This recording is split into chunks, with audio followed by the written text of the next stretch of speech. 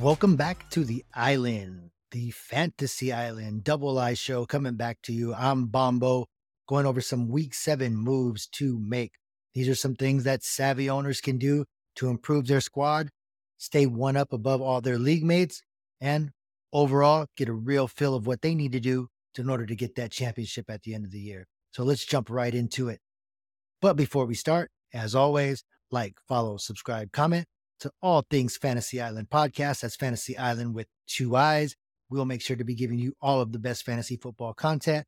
That's just 3 guys just spitting nothing but fire to you, letting you guys know we're here for you and your teams.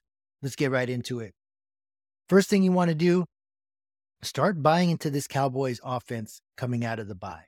Now, do with that info as you may, but what we saw against the Chargers was the Cowboys defense and the Cowboys offense clicking at the same time. There were some mistakes, but it's enough on film that the Cowboys should be able to coach those things up. Yes, you want to make sure that CeeDee Lamb is getting over 100 yards a game. Yes, you want to utilize Brandon Cooks in single coverage and give him those high quality looks. And yeah, you want to feed Tony Pollard and use them as a weapon at running back instead of just a bailout for Dak. And Dak, use those legs. All that coming together means every Cowboy I mentioned is fantasy relevant, and they have a nice chunk of schedule where they don't have to play hardcore defenses. If the Cowboys start to buy into their own hype and the hype that the media has put out there, they should be just fine. I'd be looking to make whatever deals you can to try to acquire pieces of this offense. I'm letting you know right now, I am far from a Cowboys guy.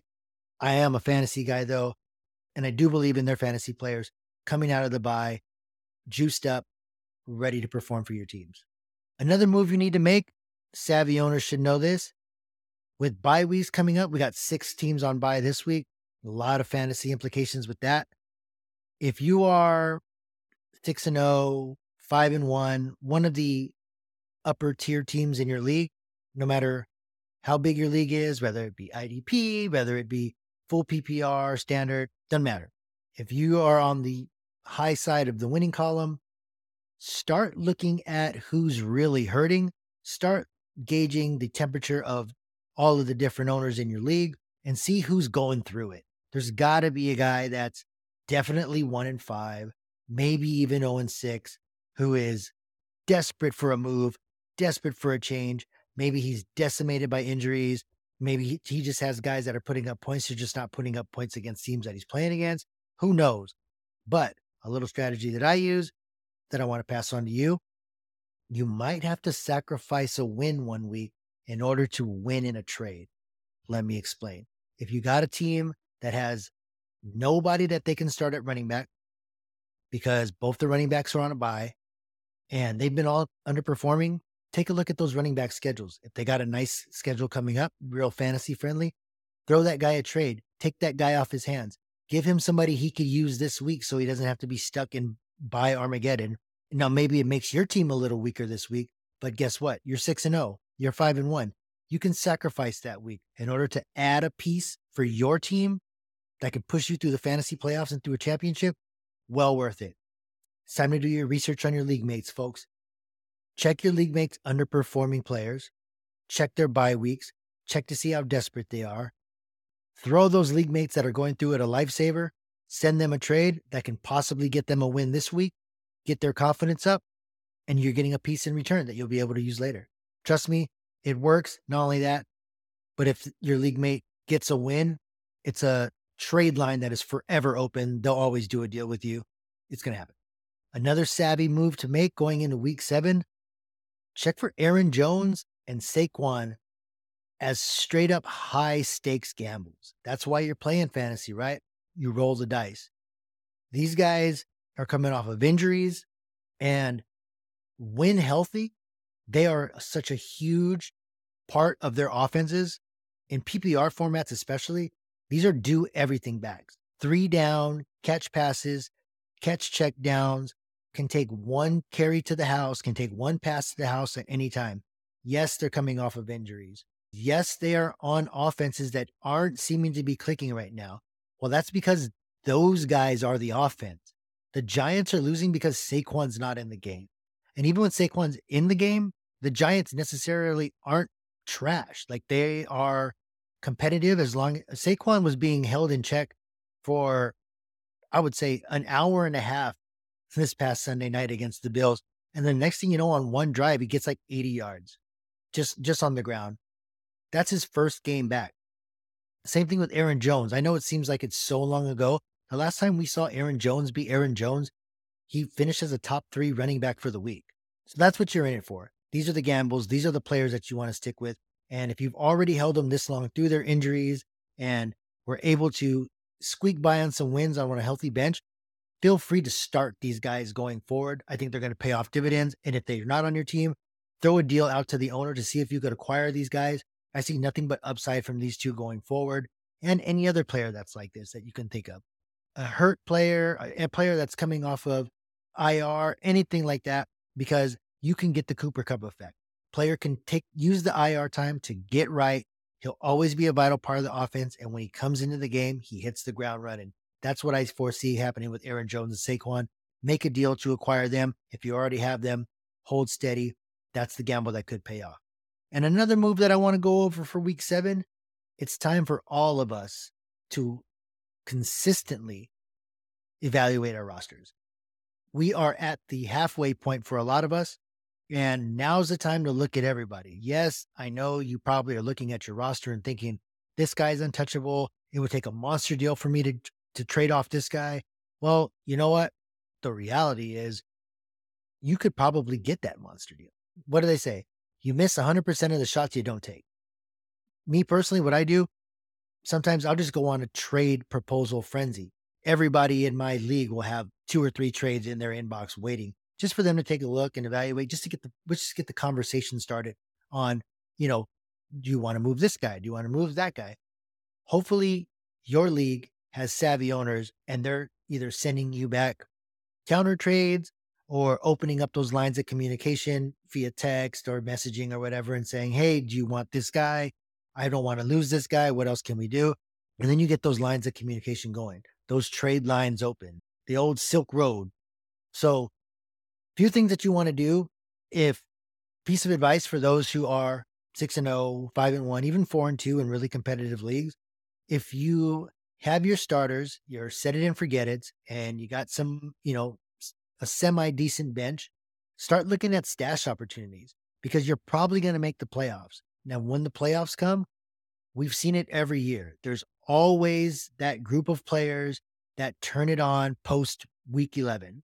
We've seen it with Jerick McKinnon last year. We've seen Justin Jefferson. We've seen Amon-Ra St. Brown. All these guys were fantasy ifs up until it really mattered, and they helped get guys through the playoffs into championship. Some names that I'm going to throw out there to keep an eye on, and I know some of you guys are going to be like, who? Don't be that. Do your research. Check these guys out. The upside is way up there if you have that stash position on your bench. Justin Ross from the Chiefs, Keaton Mitchell from the Ravens, and Malik Cunningham from the New England Patriots. Do the research. Justin Ross is probably talent-wise and physical gifts-wise the most complete wide receiver on the Chiefs right now. And they're right now just working him through the offense. The more he knows about the offense, the more playing time he'll get.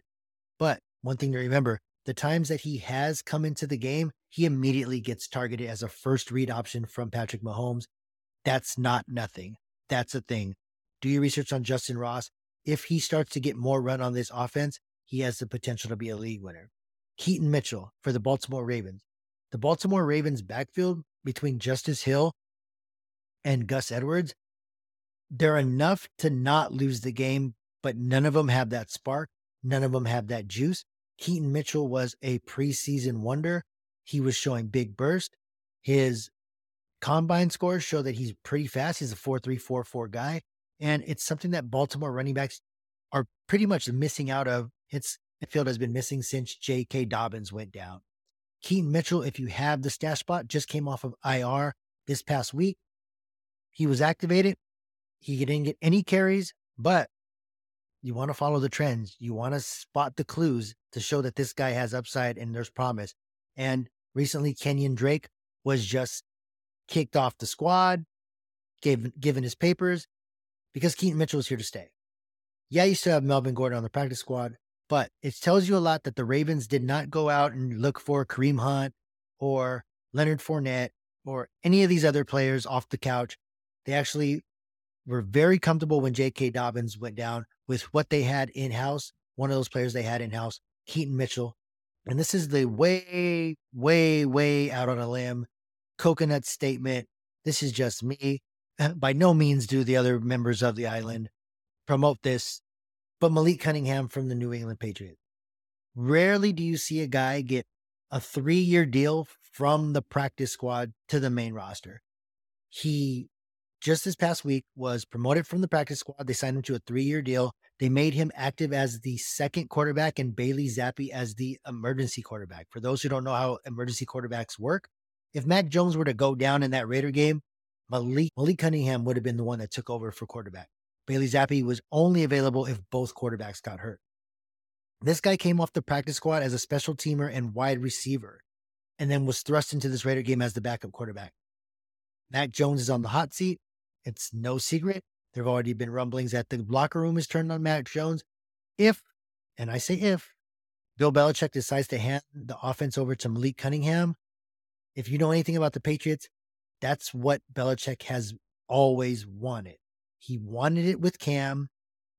From his own words, Lamar Jackson is one of the best quarterbacks in the league. He's a huge Lamar Jackson fan.